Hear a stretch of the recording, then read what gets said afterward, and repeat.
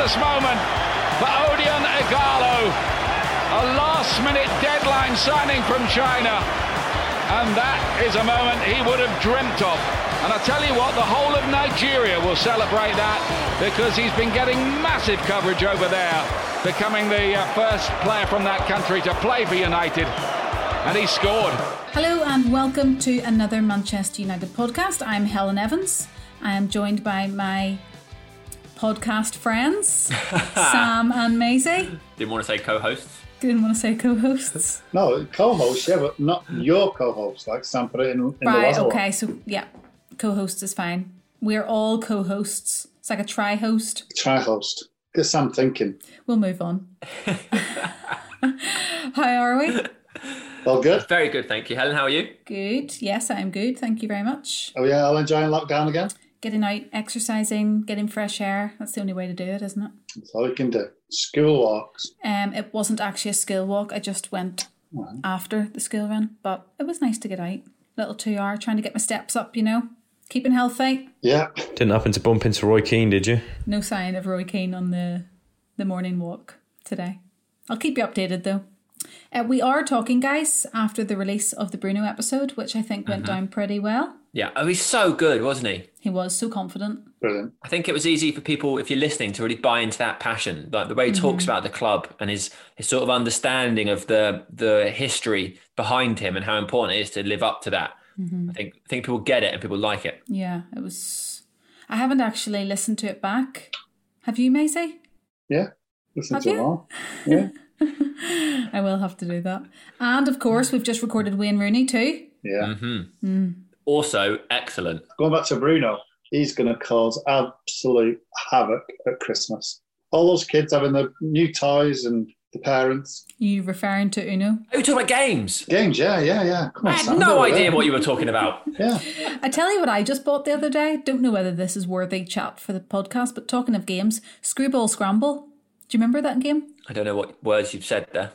I have no Screwball idea. Scramble. Is that Irish?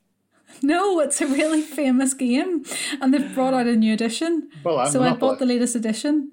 Okay, let's move on. Boring chat, I get it. It sounds great. Got to be there. So Bruno, check. Wayne Rooney, check. Today, Ighalo, nearly check. Yeah, lots of pressure on him because the other two were so good. I'm sure he's going to be absolutely great too. Yeah, I think we've wanted him on the podcast for a long time, haven't we? Yeah. Because it was in the pipeline, I think, after he had just joined the club, and we thought, oh, we might get him, and then obviously lockdown happened and all the rest. So it'll be good to chat to him, and I think he will have as much passion about the club as Bruno did, and Rooney, of course. Well, it'll be interesting to see what he says in regards to being a professional footballer and being a United fan, because we spoke to Lee Grant, who grew up as a Man United fan, but was very honest and said, you know, when he was a professional footballer, the only results he cared about were the ones for the team he was playing for. And obviously it was then more special to get the opportunity to go to United, but when he was playing, he wasn't paying attention. I wonder if that is what Odion will say, or if maybe his view is different, because he put a picture online a few years ago, didn't he, of himself at Old Trafford, having gone to do a stadium tour and stuff. So it seems like maybe that passion for the club didn't subside in the same way it did with Lee Grant. I don't know. It'll be interesting to find out. Well, my mate Lee. Your mate Lee. Oh yeah, I forgot about that. Yeah, I was nearly as close to Lee as what Sam is to Scalzi. It's fine. Yeah, well, Sam. It's going to be interesting to see what he says about going out to China, because everybody, I guess, you know, with no disrespect, views that as a semi-retirement in the same way that, and again, I don't say this to discredit anybody or any leagues, about players in the MLS, because there was that video, I don't know if you saw it, of Javier Hernandez, like crying on the phone to his dad saying, "Dad, this is the end now. I'm going to LA Galaxy. This is the end of my career." And his dad's like, "What do you mean it's the end of your career? You're still going to play football?" And he's like, "Yeah, but I'm going to play in America now. So it's all over," because he was leaving Europe. So that kind of the competitiveness and the challenges, I guess, are different. And I wonder what Ighalo will think of that, having played in the Premier League, gone out to China, and then actually is now back in the Premier League. I wonder if he thought, this is the end for me. This is the end of my career. I'm going to go out. I'll see how it goes. I'll see a new culture. I'll earn some money and I'll still get to play the game. But it's not, maybe he didn't feel it was going to carry on. Maybe he thought this was going to be his sort of farewell tour. And then all of a sudden he's at the biggest club in the world. I don't know. I think it's quite interesting. Yeah, it is. To get the opportunity to come back to the Premier League, the way he's the way it's happened for him. Boyhood club, grew up supporting United, and has now got the opportunity to play there. It's a remarkable story. And coming from Lagos as well, Nigeria, what a journey that is. Absolutely. Can't wait to listen to it. No, me neither. Just the first Nigerian, isn't he, to play for United? Is it? Yeah.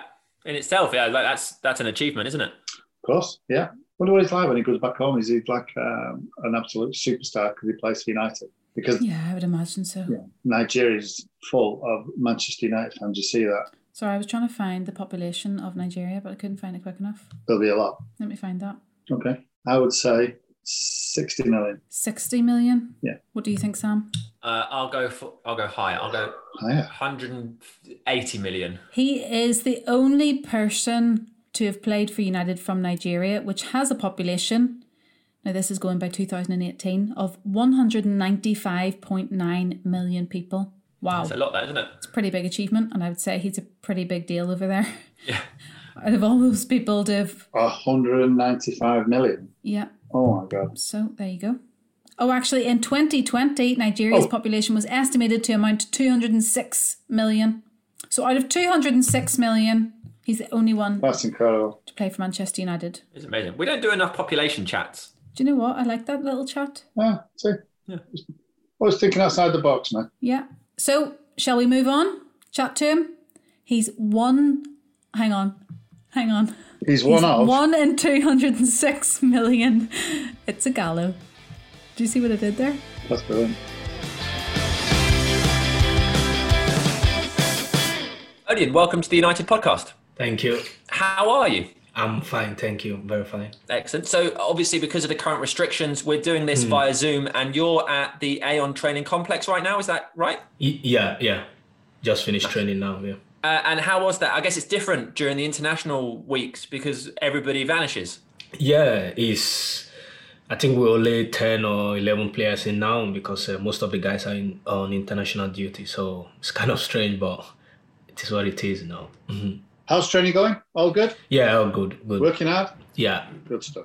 Maisie, did you notice that when you were playing that people would leave during those international breaks? Did it feel different, or did you quite enjoy it because there were less of you? I quite enjoyed it because we always used to get a few days off. I don't know whether that's... Are you the same? Get a few days off? Yeah, we had 3 days off, but when you come back, you're going to do extra work, and the running these past 2 days has been difficult, Sometimes you wonder, okay, why do you have the 3 days off, Exactly. When you come back, you have to do a bit extra, So it's okay. Yeah, totally get you. Odion, if we can go back to the start with you, back to when you were very little. You grew up in Nigeria. Can you tell us about your childhood? You had lots of brothers and sisters. So a very busy house. Yeah, it's very busy house. We have 5 and 6. My sister died last year. Of course, yeah. God bless. She lives in Canada. She died. So I have brothers and sisters. I think just 2 back in Nigeria. One is in Canada, the other one is in Italy and all that, I grew up in a house. I lived with my brothers and sisters and all. It was not easy in the beginning, I was born and brought up in Ajegule. It's called Ajegule. It's like a ghetto, So it's not easy growing up there, It's either you choose to play football, or you choose to become a musician, or you become an hoodlum.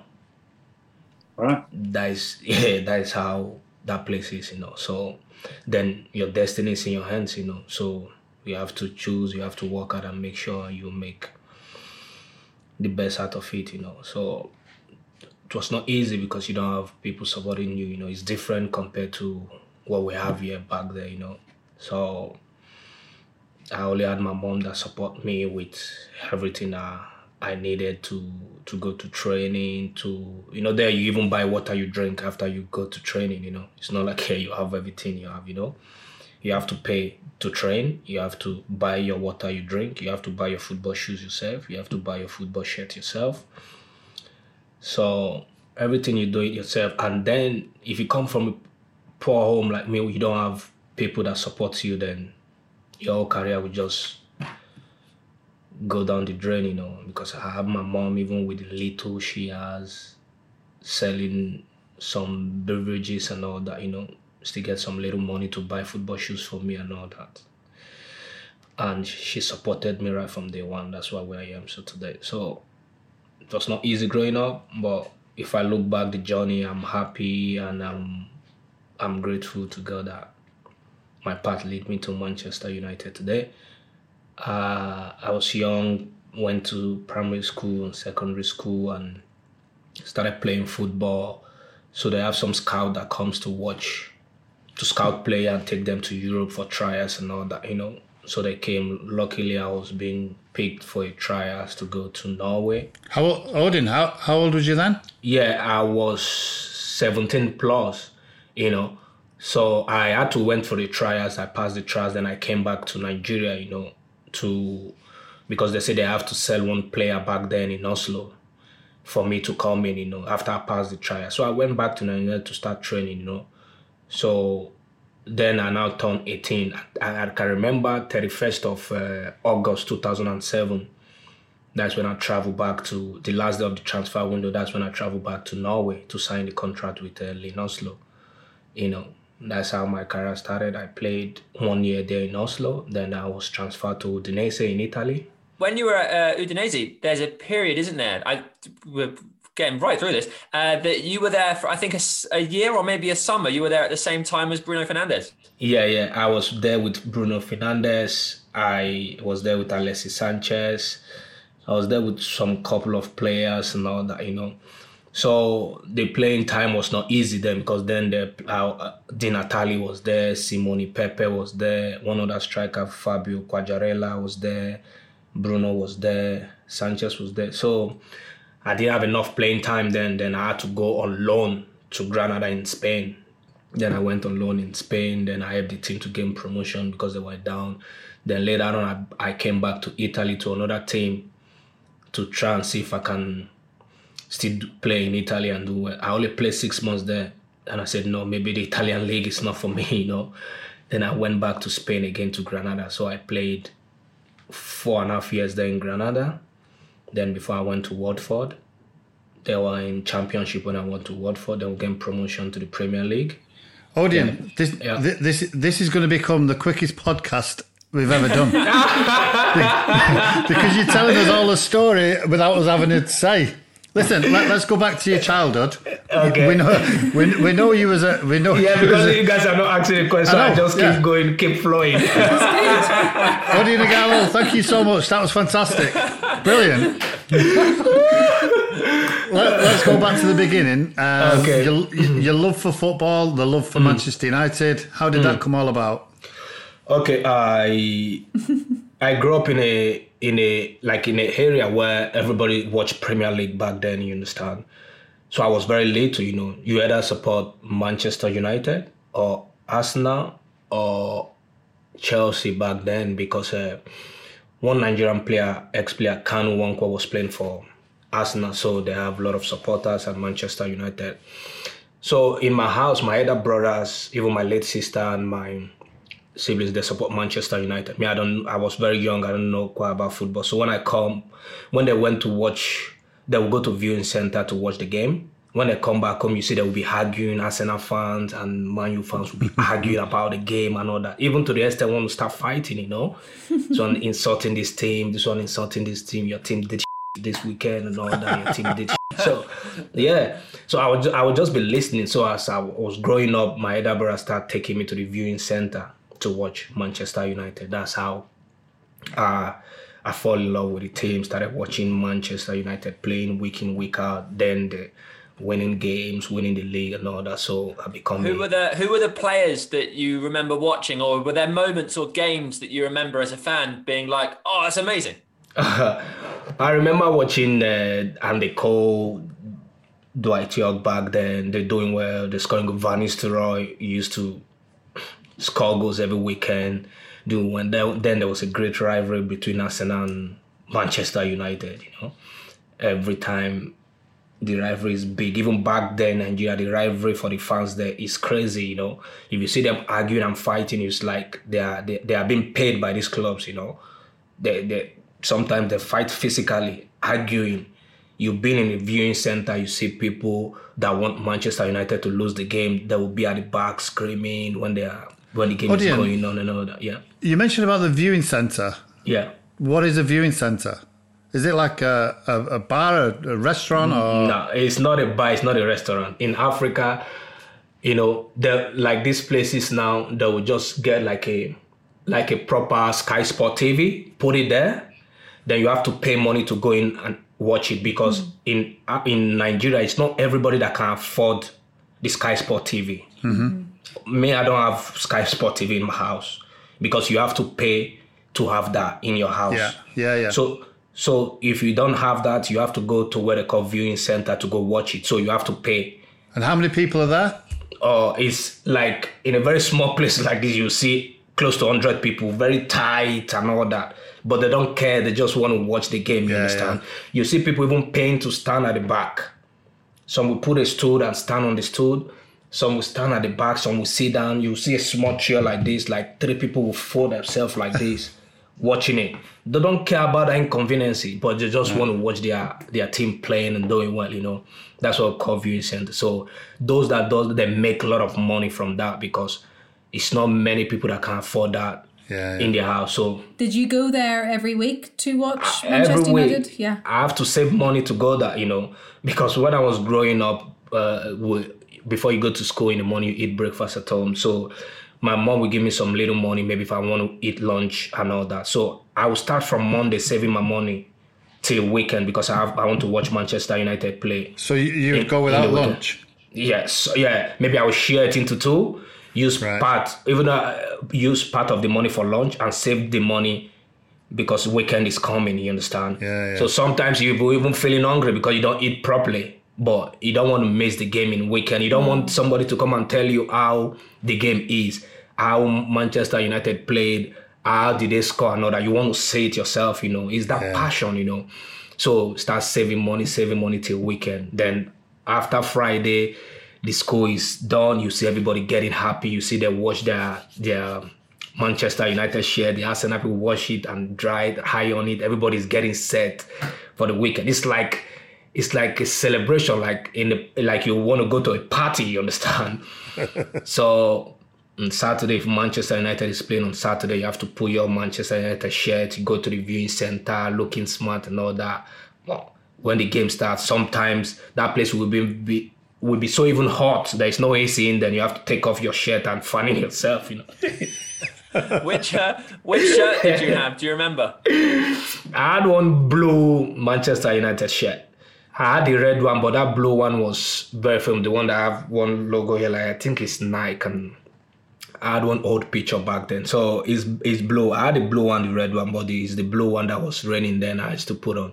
So go to the viewing center, you pay, you watch the game. Then from the viewing center... Oh, you've muted? No, unmute. Is it okay now? There you go.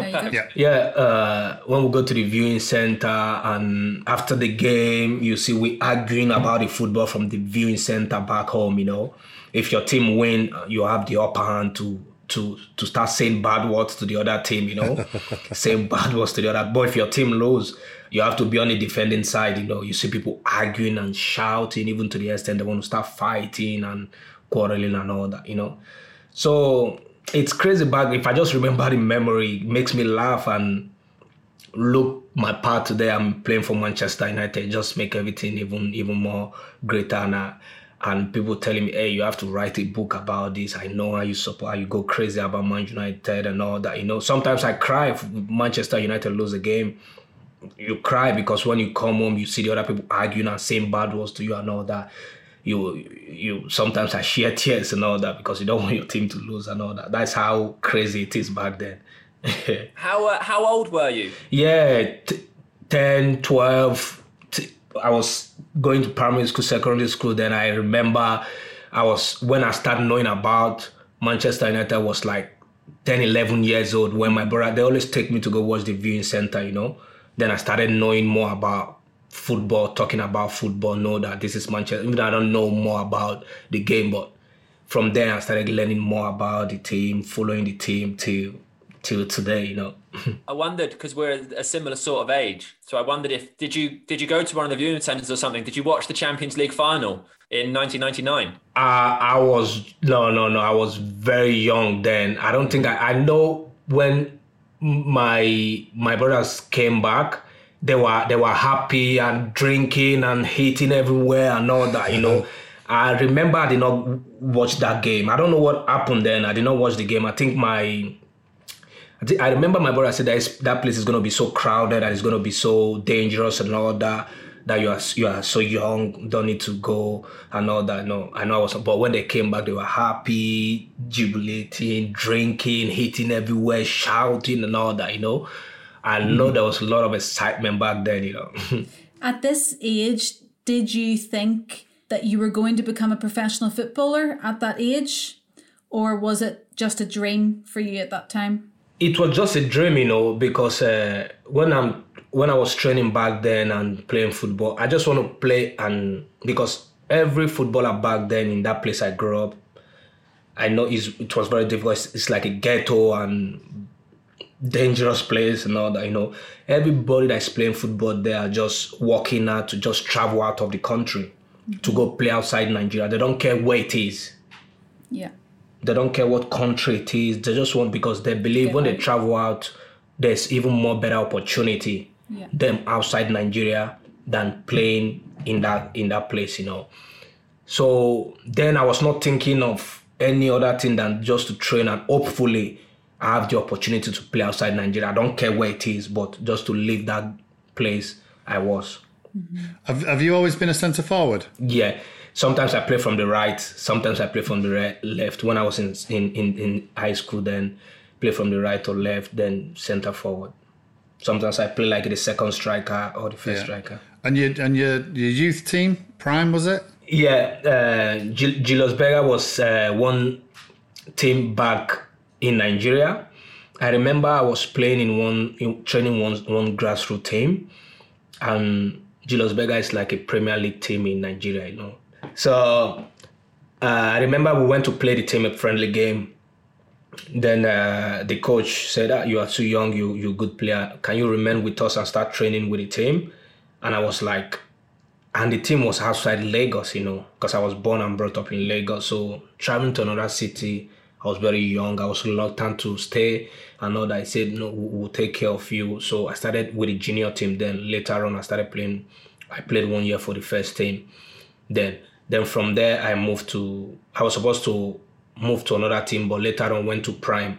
I did not stay long there before the scouts, they came to Nigeria to watch players and they picked me for a trials. Then I went for the trials in Norway. Were people talking about you in your neighborhood at that time, saying he's going to make it? Yeah, people knew I love football then because sometimes I wake up in the morning, I go to school, I come back home, I just throw my school bag and I'm going to play football. Sometimes my dad will spank me, say you don't do any work at home and all that. Sometimes if I come back home, I'll pass through the back door. My mom will open the door for me and come.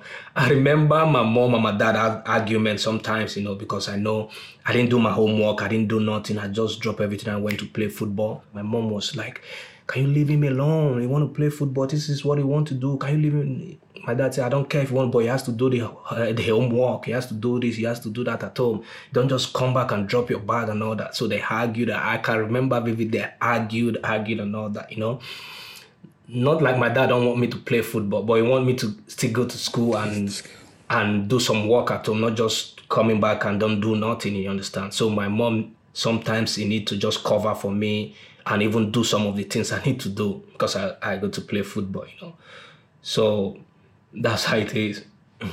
So people were thinking that you were going to have a career as a footballer. Did your family think that? From what age did people start to realize you could make your career? Yeah, when I was playing for my school team, because before you have to play for your school team, you must be okay, you must be good.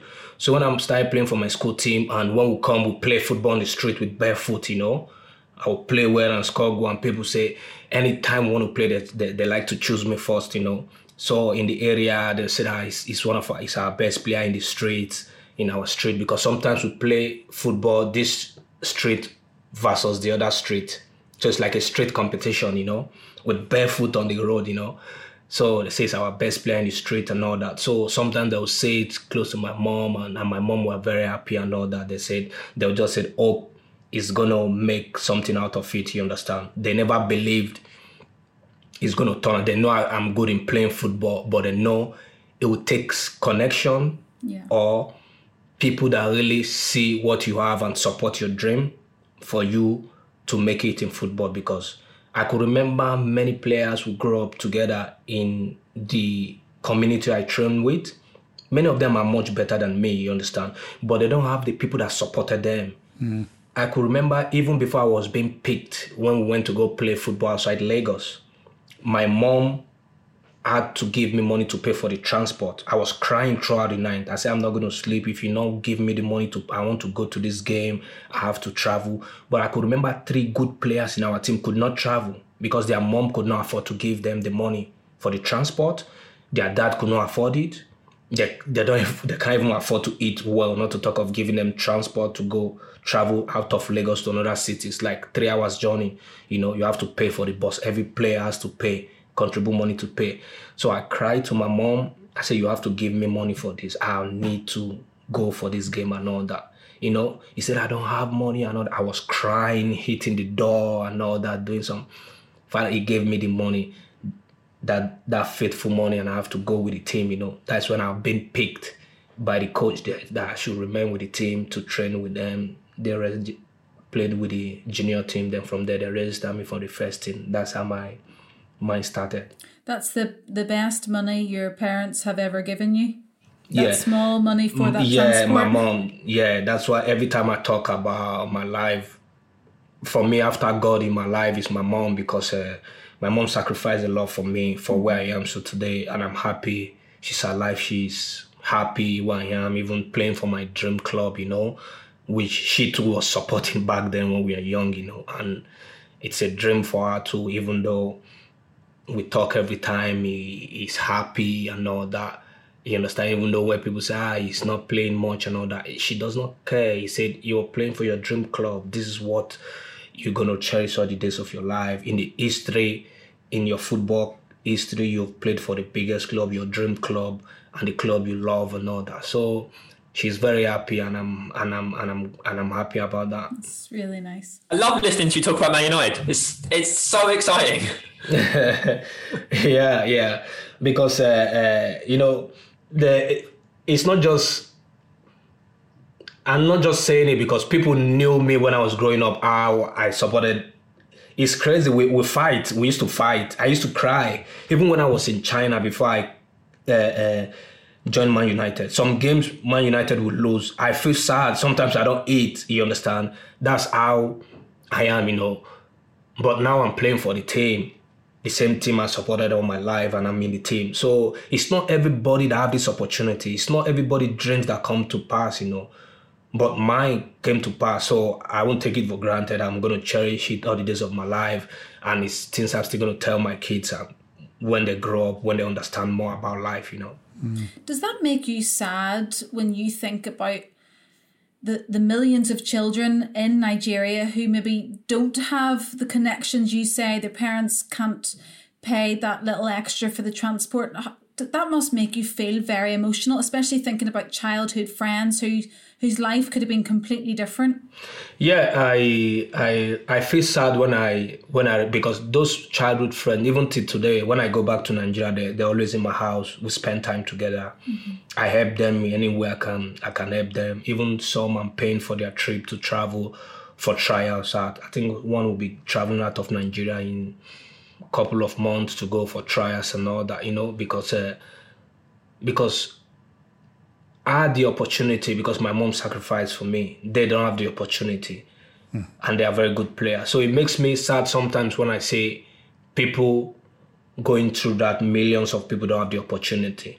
It's part of why I built an orphanage too in Lagos, in Nigeria, to help the less privileged, and I'm building an academy too in Lagos to start scouting and helping the young ones, take them outside for trials. If they pass the trials, start the life, because this is the opportunity I didn't have when I was young, nobody. And I see when I go back home, I go to train, I even go to where I grew up, watch people play, boys train, I see talent wasting, you understand?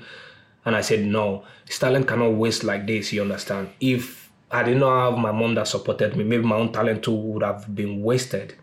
So I'm building a football academy back in Lagos, which I'm working hand in hand with some other corporate outside to go. Even last week, one of my agent that took me to Norway was in Nigeria to still scout for players, looking for players and all that. I told him to go watch the boys I'm scouting from academy to see how they're good, so that I can give them opportunity to travel out.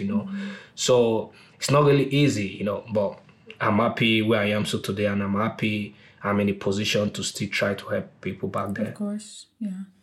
Tell us about your journey to Norway. How did that come about as a kid? Yeah, the journey to Norway, I remembered It would also have been a huge culture shock as well. Yeah, I remembered when I was playing in that team back in Nigeria, and this scout, they come every year to come scout players, you understand?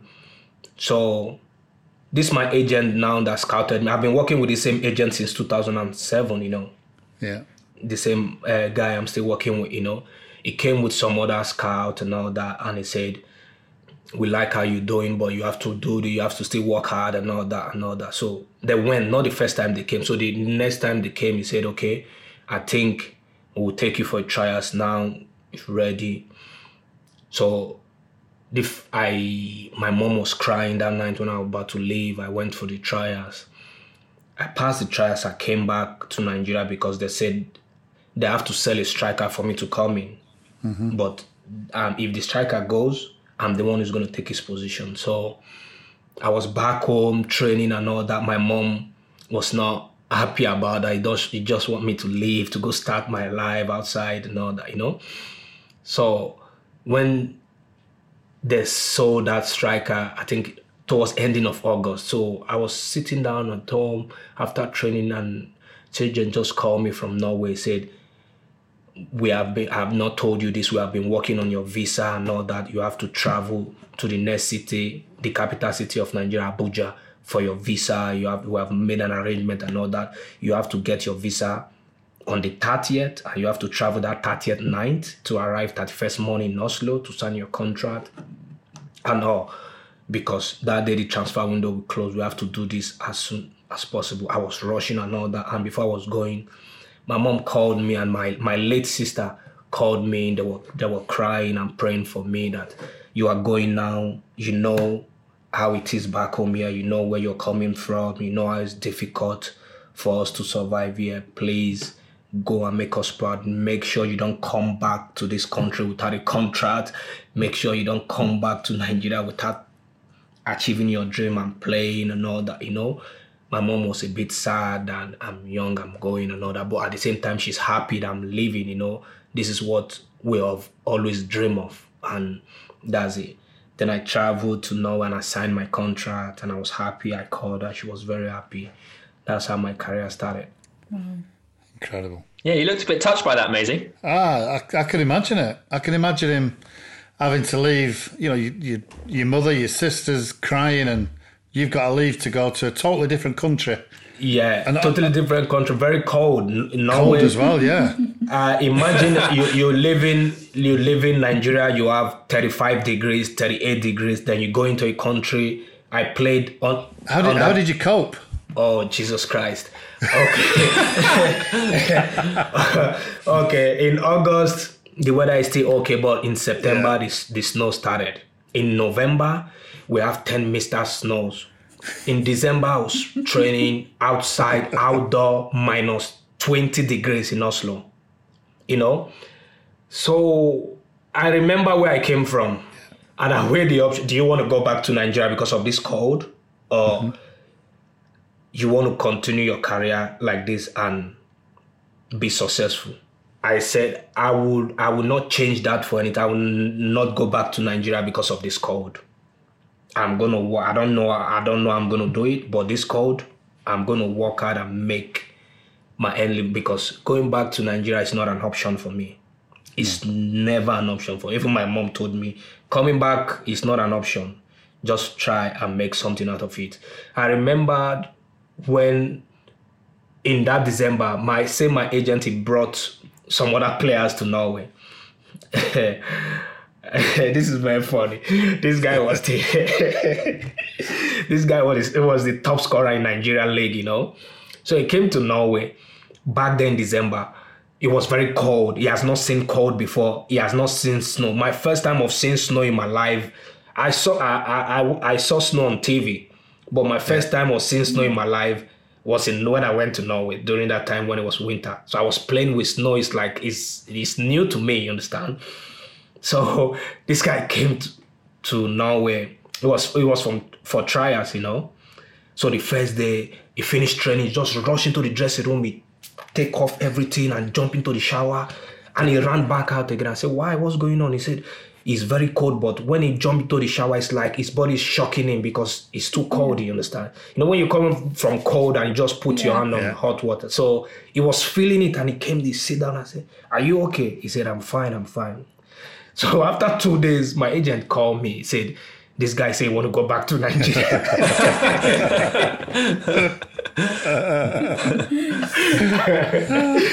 Did he go back? I said, Atta, what do you say? He said he want to go back. He can't cope. I said, what do you mean? He's the top scorer in Nigerian league. He has to. Atta said, the boy said he can't cope. It's too cold for him. He's going back to Nigeria. I said, Atta, you don't have to let him go. The boy says he's going. He doesn't care. He's going back home. Before I know, after 2-3 days, this guy told me in the dressing room, I'm leaving back to Nigeria tomorrow. I said, what? What happened? He said, I can't survive here because it's too cold for me and I don't sleep in the night and all that. I want to go back to Nigeria. My agent had to change his ticket and told the club that the guy said he can't make it because it's too cold for him. Maybe he's going to come during the summertime for the trials back again and all that. That's how that guy went to Nigeria. I was laughing. If I remember those moments, sometimes I sit down at home, I will be laughing if I remember those moments, you know, because not everybody that can take that struggle, because you have to be mentally strong. You have to know what you want in life. You have to know where you're coming from. I remember my mom told me coming back to this ghetto life is not an option. You have to make it work. I know it's going to be difficult, but we are praying for you. Just give your best, work hard, and God will see you through. So when I remember all the code and everything, I just remember what my mom said. He said, coming back is not an option. You have to make it work. You don't want to come back here and start squatting with us in this one bedroom and I will start looking for money to give you again to buy this, to buy. No, you have to make it work and all that, you know. It's not everybody that have that mentality. It's not everybody that can cope in some certain situation, you know. So that guy went back home and that's it, you know. I was laughing even when I remember that. It's so funny, you know. Have you ever spoken to him since? No. See, after then we lost contact. I've not. Maybe he's listening now. I hope not. It was so funny. The first day of the training, when he came inside, he just took the hand glove off and the head warmer took out. He jumped into the shower with hot water and he ran back again. I said, "What's going on?" He said, "I don't know. My body is shocking me." I said, "Why?" He said, "I can't feel my toes anymore. My feet are so cold. I can't feel it anymore." He took the boot off and he started pouring hot water. I said, "You don't do that because you're just coming from cold. Settle down. Then before you go to the shower. If you jump in the shower like that, you're gonna feel somehow." I was laughing, like sharing tears, laughing. I said, "No, this is so funny, man." It's so funny. So how did you end up going from Norway to Italy? And what was your time in Italy like? Yeah, when I started playing in Norway, I was doing well, playing well, scoring goals and all that. So I remember my agent called me. He said some teams want you. I remember 3 teams in Holland want me. Udinese want me. And 1 team in Russia too. Dynamo Moscow want me. So the president of Udinese, which was Gino Post, the owner of Watford now, he called me. He said, "You're a young player and all that. We want you." He told me that I want to groom you. We know you have a good future and all that, you know. So even though the other team in Russia were offering even times 3 of what I'm going to get, you know. So my agent said, you have to decide. But as an agent, I would like you to go to Udinese because they're going to build your career from there. But if you go to Russia, you're going to earn more money, but you don't know how your career is going to go. You understand? I remember and it's freezing. Yeah, and it's freezing too. So you don't want to go from Norway to Russia.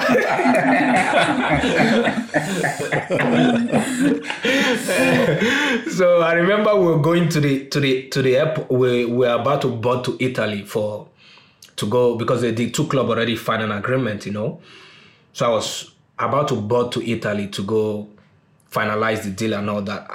The club in Russia started calling my agent and all that. I was sitting close to him, he was showing me, they're calling him. They said, no, we should not go to Italy. Okay, they're going to add more money to the money they're offering before. They want me to come to Russia and all that.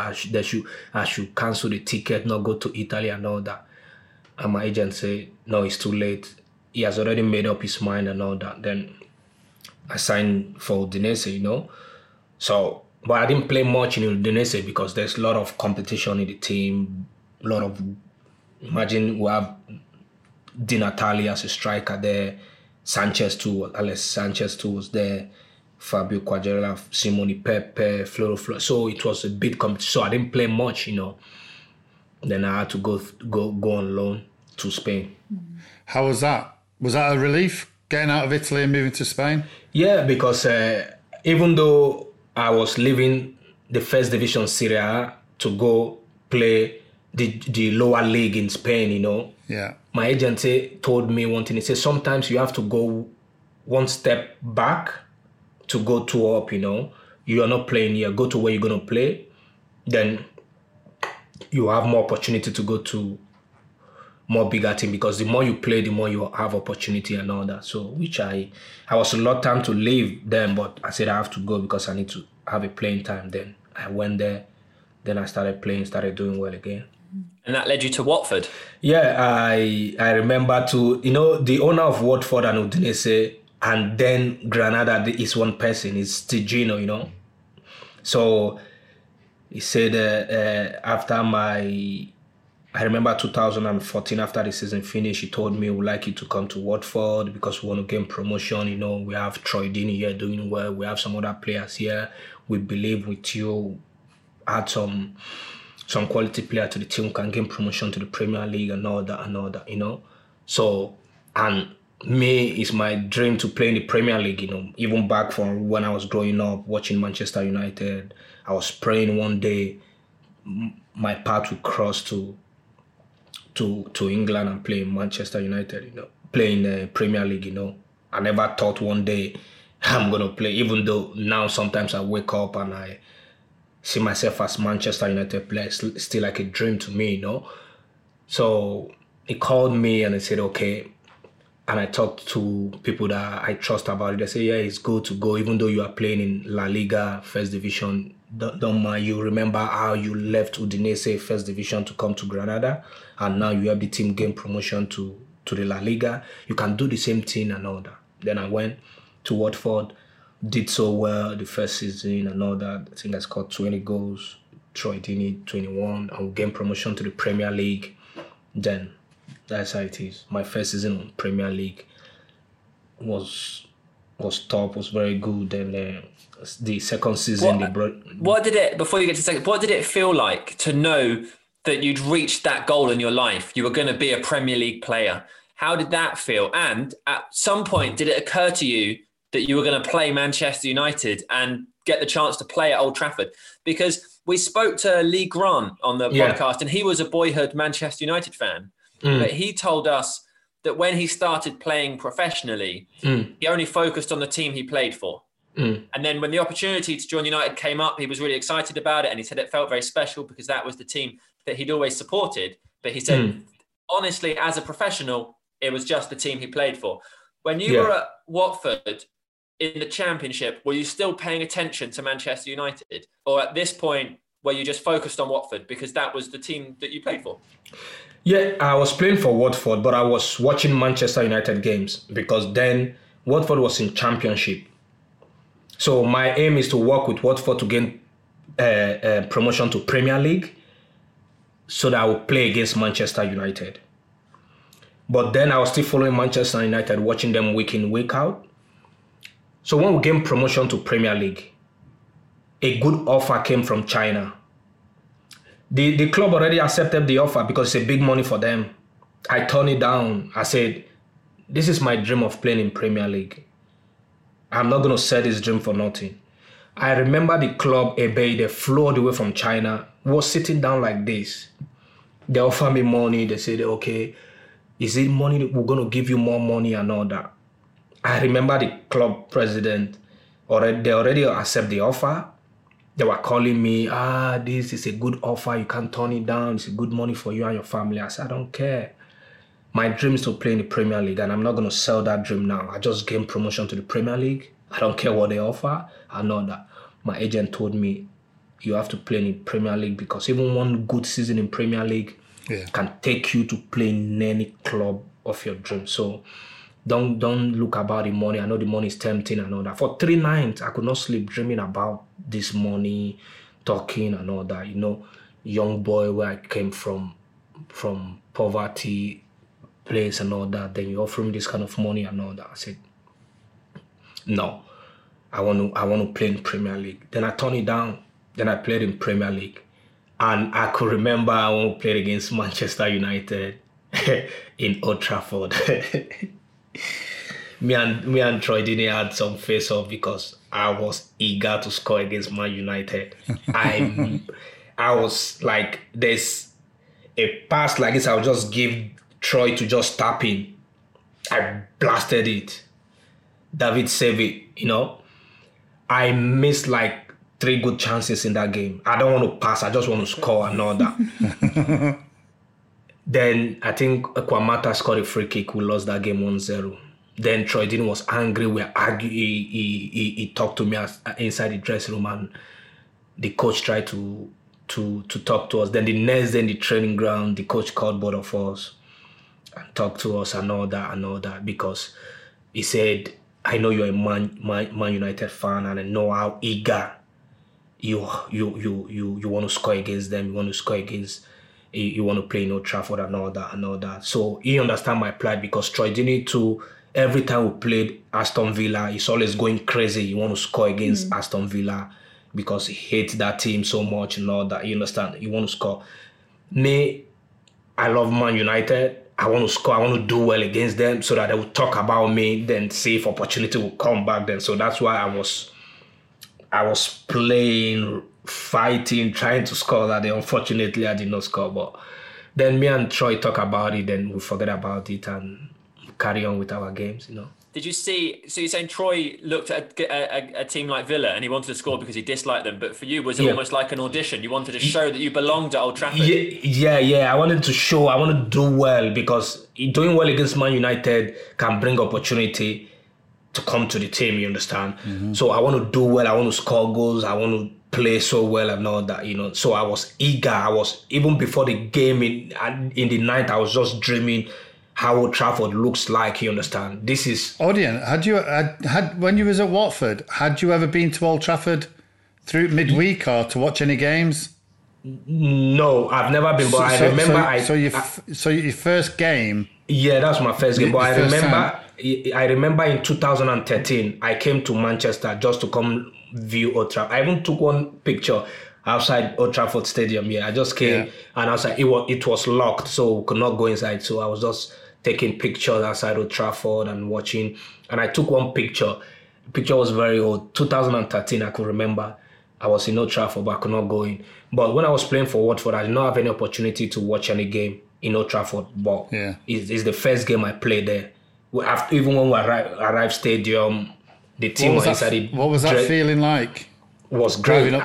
Driving up to Old Trafford, walking on the pitch. It was great feelings because when we arrived in the stadium, the team were inside dressing room. I just came out and I was just watching the stadium round and all that. So many memories coming in my head. I said, this is the same stadium I watched Ruud van Nistelrooy, watch Andy Cole pay to view center to watch another. Look at me standing in the same Old Trafford. It's like many things were going in my head. I said, God is good. So I went inside dressing room, get changed and all that. So that game was like, I was like crazy in the game. I want to do everything at the same time and all that. But unfortunately, I did not score, and that's it. Could you imagine your brothers back home watching the game on the TV and thinking about them as well? Because that must be amazing for your family to be back in Nigeria watching you. Old Trafford. They're always proud of me. They always call me to talk to me. They always ask me how the atmosphere, everything and all that. Sometimes I call them on video call to see how it looks like and all that. Sometimes I do video and send them, and they're having it on their phone, showing their friends, look at my brother live on Old Trafford, look at my brother, look, this is live and all that, So it's a crazy moment, So cool. If we can move on as well, because we've still got to get to Manchester United. But before that, what was life like for you in China? How did you feel about that move? Did you enjoy your time there? I remember a new coach came in Watford and tried to change so many things, So most of the players were not happy. Even Troy Deeney was not playing much then. Me, I was not playing much, so I was not happy. Instead of me having problem with the coach, I just need to leave, I remember I had offer from West Brom, I had offer from Crystal Palace and all that, but Watford was looking for way big money, understand? I remember Crystal Palace offered 15 or 16 million pounds to buy me back then, but Watford already got like 20 million pounds offer from a team in China, So they already accepted the bid, so they turned down every other club that were coming and all that. So there's nothing I can do then. I said, okay, I've achieved my dream in playing in Premier League. I've achieved my dream in playing in Old Trafford. Then let's see what the future holds. Mm-hmm. I went to China. I played 3 years back in China and all that, If I see my life today, I'll just feel I'm the most luckiest man on earth, or the most luckiest boy on earth, because imagine I'm playing in China. My age, that odd is against me. Playing in China is against me. Coronavirus pandemic just started in China.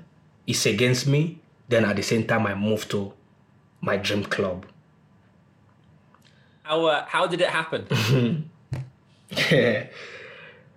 I remember that my agent, same agent I'm using, told me that it's Norwegian, So he said, I want to see if you can go on loan and all that to UK. Manchester United are looking for short loans for a striker because Rashford is injured and all that.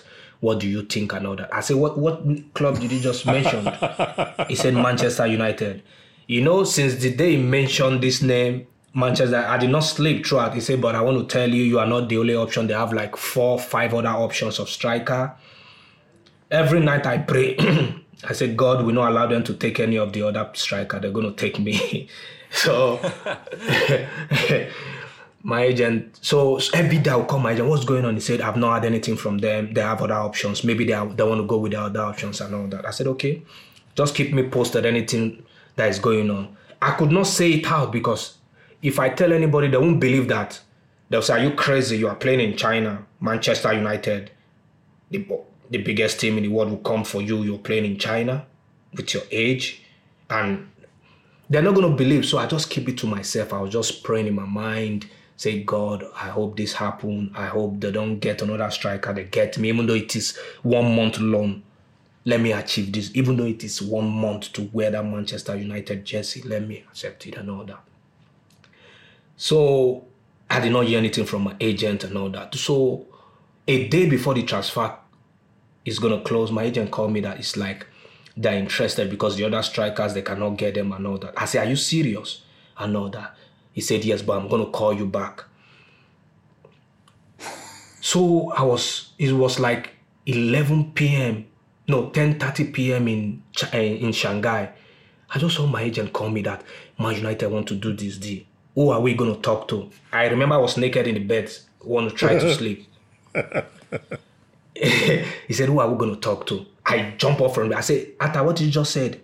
He said, Man United want to make the deal. Who are we going to talk to? I said, okay.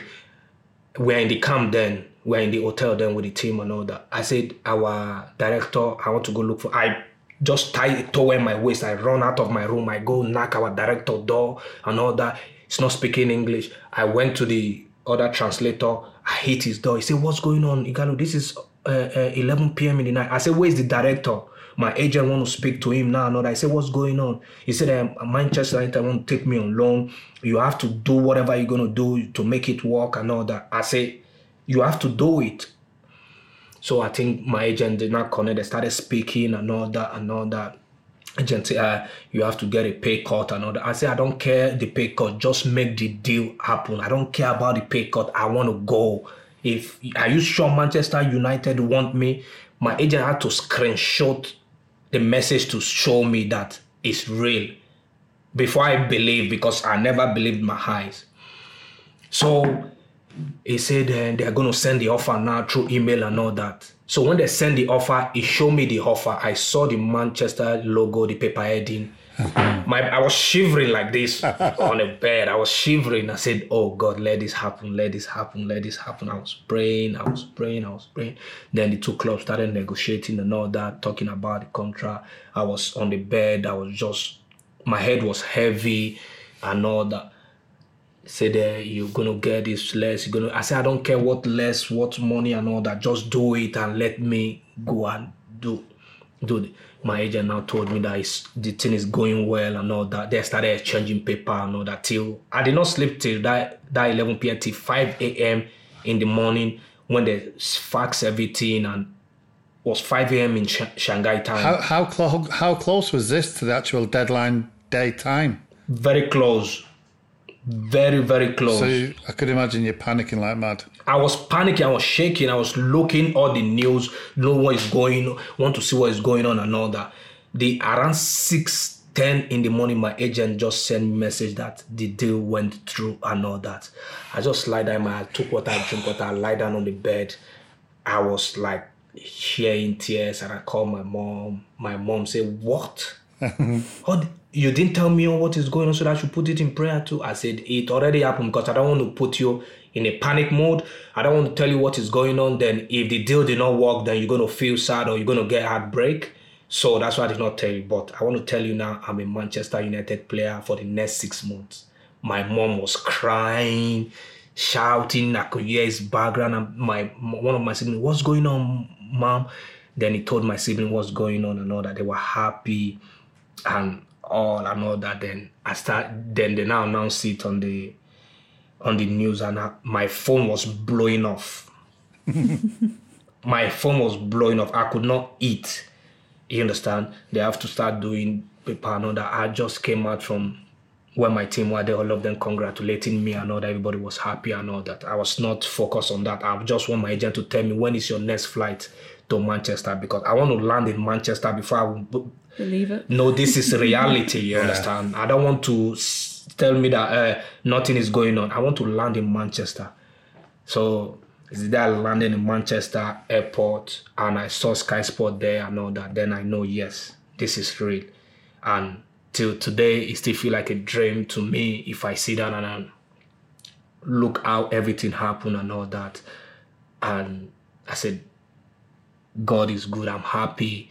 My dream crossed path with Manchester United. My dream club I've supported from when I was young and playing. Not everybody have this opportunity. Not everybody dream come true, but mine come true. So I don't take it for granted. Every day I wake up in the morning, I will come to the training ground, see the guys, do my best, work hard, and till the last day I'm going to leave the club, you know. So when you first met your teammates and the manager, was that So you did the quarantine back in the hotel, is that correct? Yeah, in the hotel. Yeah, I was doing the quarantine back in the hotel. Then at the same time, I was going to gym so that I don't stay idle for 2 weeks, working out, doing some training and all that, So did you speak to the manager or your teammates in that time on the phone or Zoom? I spoke to the manager and he told me this is what is going on and all that. And I said, no problem, I understand. And I know Bruno sent me a message because he doesn't have my number on Instagram. He said, welcome, good to see you again, good for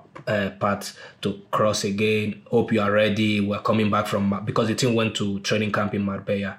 He said, I'm going to see you when you come back and all that. I said, no problem. Then that's it. What was that first day driving down into Carrington, down the big long drive, turning left into the training centre? What was that like? And then obviously, then you meet the manager. Yeah, that day I came in with my agent, with one of my agent's friend and all that. I told him, I said, this phone, you have to video me from the start of entering this training ground till when I left, because this is my first day. Come in, I made the doctor do some tests, do some things, made the gaffer, spoke and all that.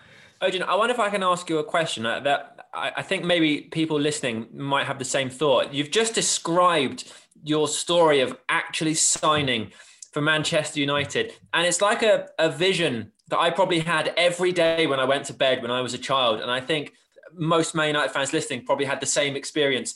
And you lived it. And now here you are. Behind you on the wall is the Manchester United crest. On your shirt that you are currently wearing is the Manchester United crest. In this moment, right now, what does it feel like that you've achieved that? And you are a Manchester United player. You've scored goals for the club and you're still a Manchester United player. It's difficult to explain because I don't know I'm going to explain this, you understand? It's something I'm going to cherish all the days of my life. Like I said, not every dream do come true, but mine come true. This is what I've longed for. And I'm enjoying every moment of it. Every time I wake up, I come to the training ground, I still remind myself I'm Manchester United player, the first Nigerian to play for Manchester United, the first Nigerian to score for Manchester United. It's an achievement that nobody's going to take away from you. It's going to be with you all the days of your life. You're going to talk about it. This experience I'm going to even tell to the younger ones and all that. Believe in your dreams. Just keep working hard and believe in your dreams. You never know how the life is going to plan out. Believe in yourself, believe in your dream, keep working hard. Don't give up, because it's easy to give up when circumstances happen in life, but never give up, keep working hard, and dreams do come true. Dreams do come true because mine come true, and I believe the young lads there that want to play for Manchester United, I believe their dreams can come true if they keep working hard, believe in themselves, and never give up. How proud will that be for you to make some of those children's dreams come true through the work that you're doing in Nigeria? How much do you want to see one of those children one day in your shoes? Yeah, that's why I'm putting too much effort. I'm telling you, I try to do as much as I can concerning my orphanage I built in Nigeria. I try to make them work hard. Even the academy I'm going, I speak to them every time. I told them, work hard. There's no shortcut to such. Work hard, believe in yourself, believe you can achieve whatever is in your mind, but you have to work hard for that. And I try to provide what they need and all that. I know in my house now I have a lot of football shoes I got, even from my teammates, even the one I bought with my money and all that. I'm going to take back, I'm going to send back home. I did some football jerseys, football bags and all that, track suits up and down for the team and all that, so they will look decent and all that. I every month I have a budget for them because they're in a camp where they feed, how they live. I bought a big bus. They used to travel, if they want to travel outside Lagos to go play a game, the bus is there. I employed, they have a coach, they have a doctor, I employ like 8 to 10 people working with the team to make sure everything is going on well and all that. And I'm building like a training complex back there in Lagos, So I want to give them this opportunity I did not have, so that they will be comfortable and think solely only about football. because when you don't have football shoes, you're easily distracted, When you don't have water to drink, when you don't know if you finish training, if you're going to see food to eat, if you're going to see water to drink, you'll be distracted. But when you are in that kind of condition, when you finish training, there's food for you to eat. When your football shoes is bad, you have a new football shoes, then you concentrate only on football and work hard. Then you can achieve your dreams. I think people listening will be so inspired by how positive you are, but you have mentioned that you have to deal with difficult circumstances, and you're just talking about football boots. Now, it occurred to me, you have your late sister's name on yours, don't you? And when you scored your first goal, you performed a very moving tribute to her. How difficult was that for you? And I guess how hard is that now that she's not here to enjoy this part of your life? It's very difficult, because I sometimes I cry a lot, but sometimes I just believe this is life, you understand? Because I remember when I was still playing in Watford, he came to visit me because she lives in Canada when she was alive with her family. She came to visit me when I was in Watford. We went to the Watford shop to get Watford jersey and all that. Then we went to another store, normal football shop. I get a Manchester United jersey for her, which she put, because then my number was 24. So she put the number in the Manchester United jersey, number 24, because he's a die-hard Manchester United fan too. Even Ian, her husband is a Chelsea fan, so they used to argue about Manchester United at home. Sometimes, even when I was playing in Watford, she would send me message conversation between Ian and the husband when Chelsea lose the game, or when Manchester United lose the game, the husband would be dissing her and all that, they will argue. So he said one of our son is supporting Manchester United, the other one is supporting Chelsea because of the dad. So sometimes he will scold his son, I'm not going to buy anything for you until you start supporting Manchester United with me and all that. So it's kind of sad that we prayed for this to happen. We prayed for me. We worked hard. We talked about this for me to play for Manchester United. Even when I was playing in Watford, he said one day God will take you to your dream club.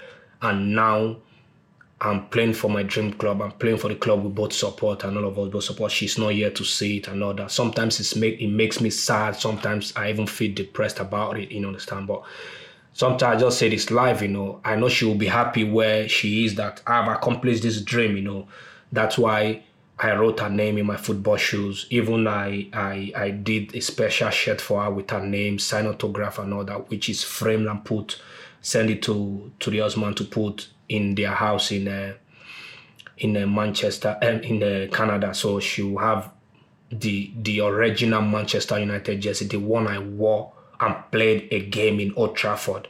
So I send it, I sign it, put her name there, and write some words for her, and I frame it, put it in her house there in Canada. So that is the bit I could do. So sometimes I do think about it, that she will be so happy by now. I know she would have visited me more than 5 times, but she's not here and life has to go on, Very, very difficult for you. And I'm sure she would be extremely, extremely proud of you, and her family also. Yeah. Those moments, I suppose, are difficult to think about when you make your debut for the club, you score your first goal, because those things are on your mind. Yeah. Mixed emotions, I suppose, for you. Yeah, because when I scored my first goal and all that, when I was talking to my mom on the phone, my sisters, my brothers, they call me, we talk and all that, but she's not around, because I know she will be the first one to call me to talk about, because she watch games every weekend, She watch my game, she watch Manchester United game. That's when I even felt it most, because she could not call me because she's not alive to call me to congratulate me.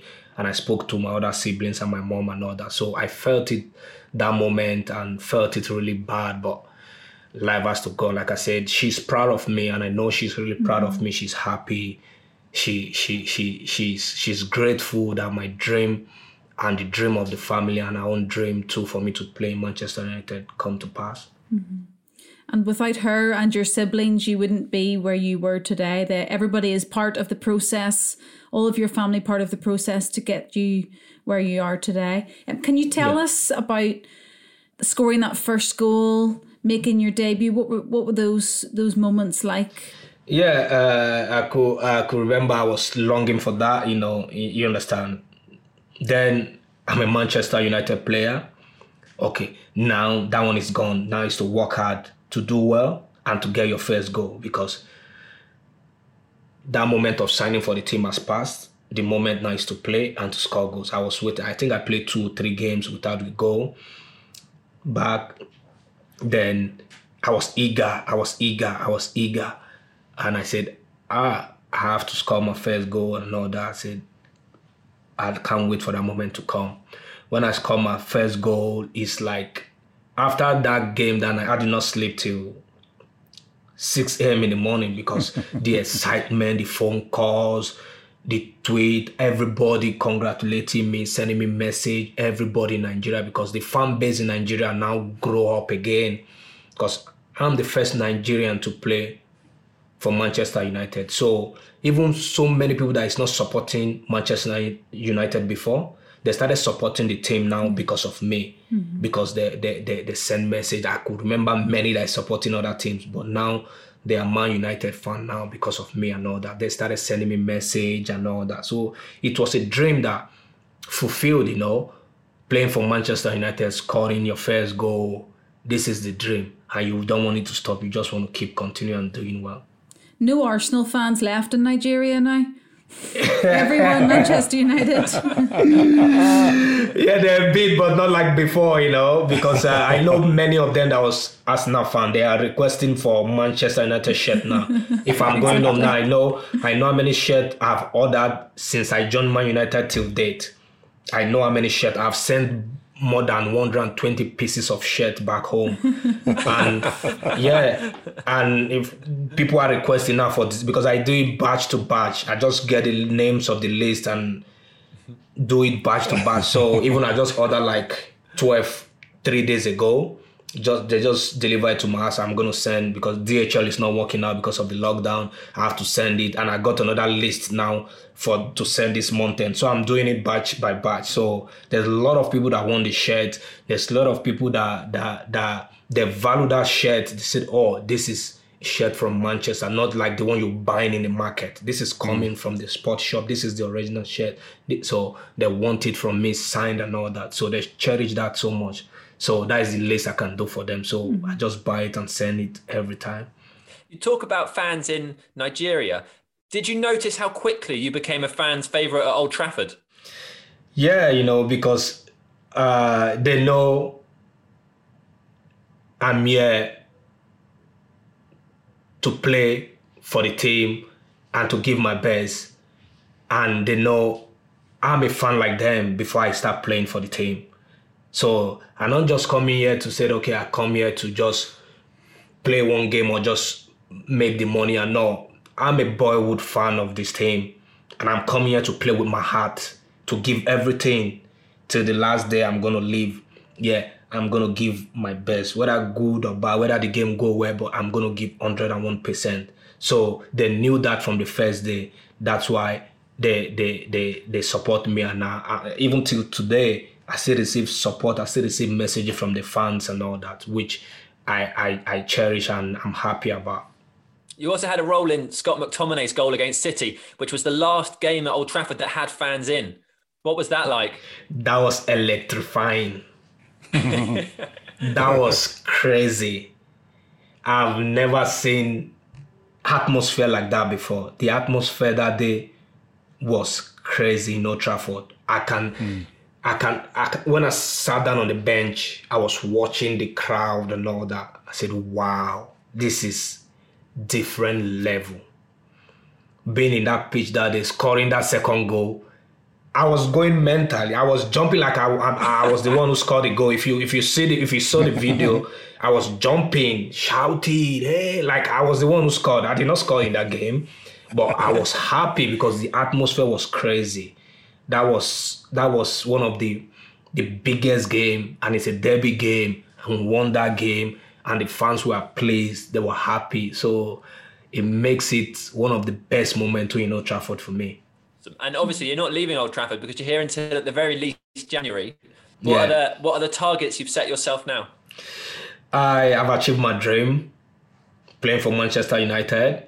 I've played in how many different countries and all that. Whatever comes after this, for me, is just a bonus. What about at United? Do you have any targets that you've set yourself? My target is just to do well till the last day. I'm gonna be supporting the team, playing well, scoring goals, having my chance if I'm opportune to play till the last day. As long everything goes on well, I want to finish well with the team. Then I leave. Then it would be nice for you to have fans back in the stadium as well. Yeah, it will be nice because it's very strange and different now. But we have to keep safe, you know. But it is what it is. Just have to keep doing well, and after then I become fan of the team again. After January. Odion, it's been an absolute pleasure. I think this has been one of my favourite podcasts that we've done. We've done over 50. It's been incredible to talk to you. Before you go, though, I just want to ask, is there a teammate that you've got particularly close to in your time that you think would be a good guest on our podcast? I am very close to many of the guys. I think Eric Bailey, Kwan Mata, they are good guys. We always laugh together in the dressing room. Matic. Bailly would be good, wouldn't he? Yeah, Bailly is good. He's a good guy. Kwan Mata is a top guy. Matic, top guy. David, Bruno, Paul. These guys are very top guys. We laugh together. We joke together. We always have fun together. So I think they are nice guys. They since the first day I arrived in the team, they took me well. They accepted me as one of their own. They make me settle down so easily. I felt at home. It's not like I didn't feel like I'm joining a new team to start getting adapt after a few months. The first week, I already settled down and know we started laughing and talking as if we have known each other for long. It's like a family club, you know, they take you as their own, you know. So that's it. Beautiful. Perfect. Thank you so much. You're welcome. Nice to talk to you guys. It was a pleasure. Absolutely. Thank you. That was great. Thank Absolutely you. Loved it. Brilliant. Thank you. Take care, mate. Good luck.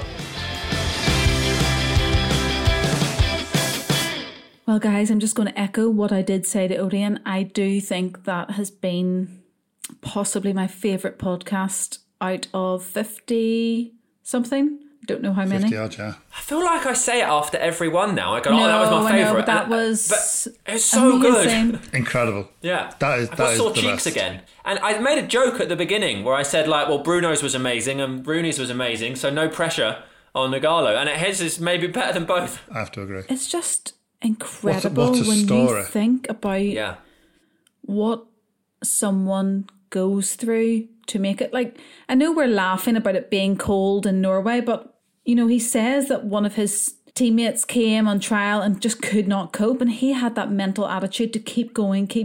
Like, that's not easy. No. No way. No. 35 degrees to minus 20. Oh, you could imagine him goodness. exactly. I mean, it's bad enough going to a minus 20 country anyway, but you just think he's never, I mean, him actually saying as well, you know, never seen snow, feeling snow, touching snow, snowball fights. You could just, everything about that podcast, you could put yourself in his position and you could walk through it. Mm-hmm. Everything. Incredible. Imagine being in a hotel in the middle of China, in Shanghai, and you get a call from your agent, middle of the night, near enough, 11 o'clock, and then you have to go banging on doors. You put yourself in that position to find the director. Yeah. The thing is, the way he told the story, as you say, Maisie, I could like feel myself getting in a panic so that he could get that phone call through, get that I can see him absolutely banging on the doors. Yeah. Everything about about the it. hotel have CCTV footage of the corridor. That'd be great, wouldn't it? Oh, brilliant. Inspirational. I don't think you could have listened to that and now not be a proper fan of Odion Ighalo. Yeah, totally agree. Absolutely. What a guy. Absolutely inspirational story of how he got there, his even narrative his dad, of his time. Even his dad giving him a belt, you know, to crack on with his own work and stuff like that. But yet, his parents arguing, let him play football. He needs to do his work. So at the beginning, I was like, I know we have to follow the narrative and get along to what comes next. But I was so interested in learning about the football viewing culture in Nigeria that I sort of didn't care about like, oh, I know we need to get to Watford at some point. I'm not worried about Watford. I want to learn more about like Sometimes the a viewings script, that they do though, and stuff. yeah. I found that really interesting. Brilliant. Sometimes for some people you don't need a script, do you? You just let them do the talking. Just let them go. Although if we had just let him do the talking, I think it would have been over in about 15 minits. 15? I think about 3. Until Maisie pointed out that I had to we step might in. want a bit I had more to detail. step in. Yeah. Audience, let's stop. Brilliant. Should we have a look at some emails? Inspirational. Love that one. Yes, let's do that. Absolutely. Nathan Malik said, "Hi United podcast, great job thus far from Simon, Hellsbells, RH and Dave. I love the intros into the podcast with the commentators and the crowd noises. It gives me goosebumps every time an intro is such and replays are listened to. Good job Tasker, there you go, and Heidi and others hidden away on that. Love that. Involving everyone there, Nathan, thank you." Yeah. He said he started listening to these podcasts when I discovered it in April, taking our dog Rolo out for an hour a day walk. Walks now increased to 1.5 hours in the Seattle cold. I'm a Manchester person living in the USA. Manchester person? I'm Mank living in the US. Just like Helen, the only other podcast I listened to before was Serial, but yours has me hooked. I have listened to all 50 plus episodes, which have all been brilliant, but my favourites were Viv Anderson, Ben Thornley, Lee Sharp, Gordon Hill, Amy Turner and Siobhan Chamberlain. I would love to hear from a non-playing staff such as coaches, physios, office staff, dinner ladies, etc. An example would be Rob Swires. Rob was, in my eyes, famous for being the physio during the noughties. When I attended matches, I used to watch the players leave Old Trafford in the cars.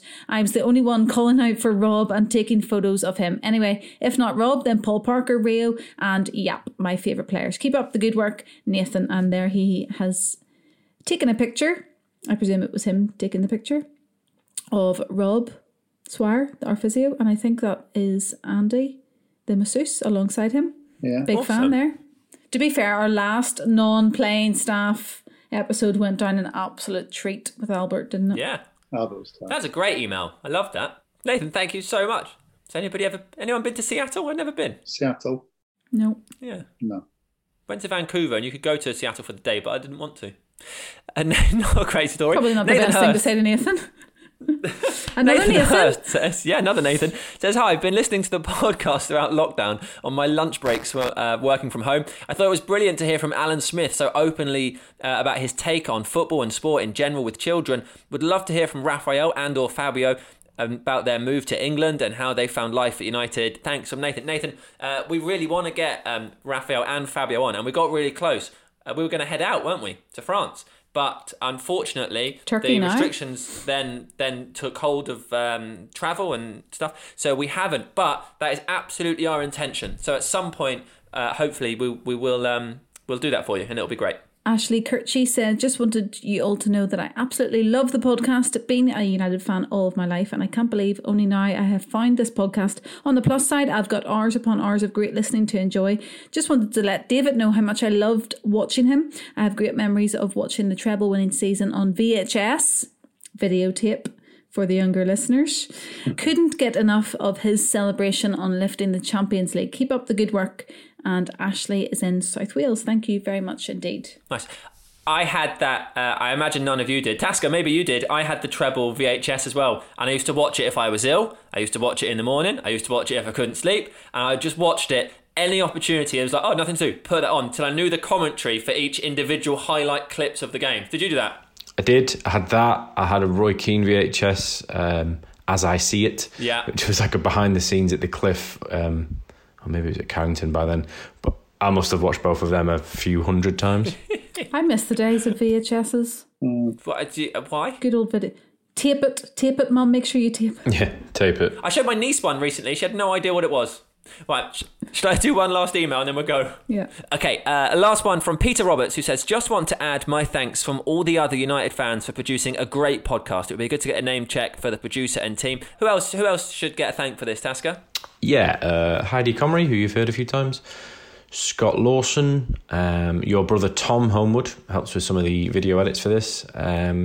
Plus, since lockdown and having to sometimes do these over Zoom, a lot of the MUTV producers and assistant producers have all helped out as well. So a team effort. Where's the rest of the email? He said, "I'm a 58-year-old who has followed Man United since I was 15 and lived in..."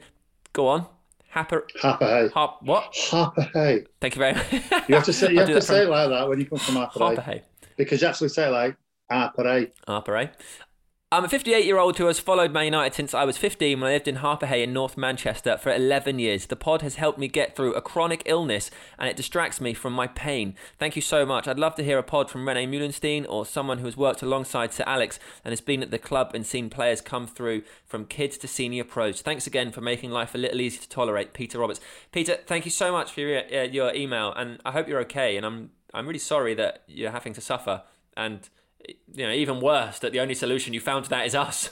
Yes, Peter, we echo Sam's sentiments. All the best to you, and I'm glad that this is helping you through. That is it for another podcast this week, guys. Well done. Yeah, we smashed it. Well done, everyone. It's been an absolute pleasure. Don't forget you can get in touch in the usual ways. What's the email, Sam? It is United Podcast. It's United Podcast at manunited.co.uk.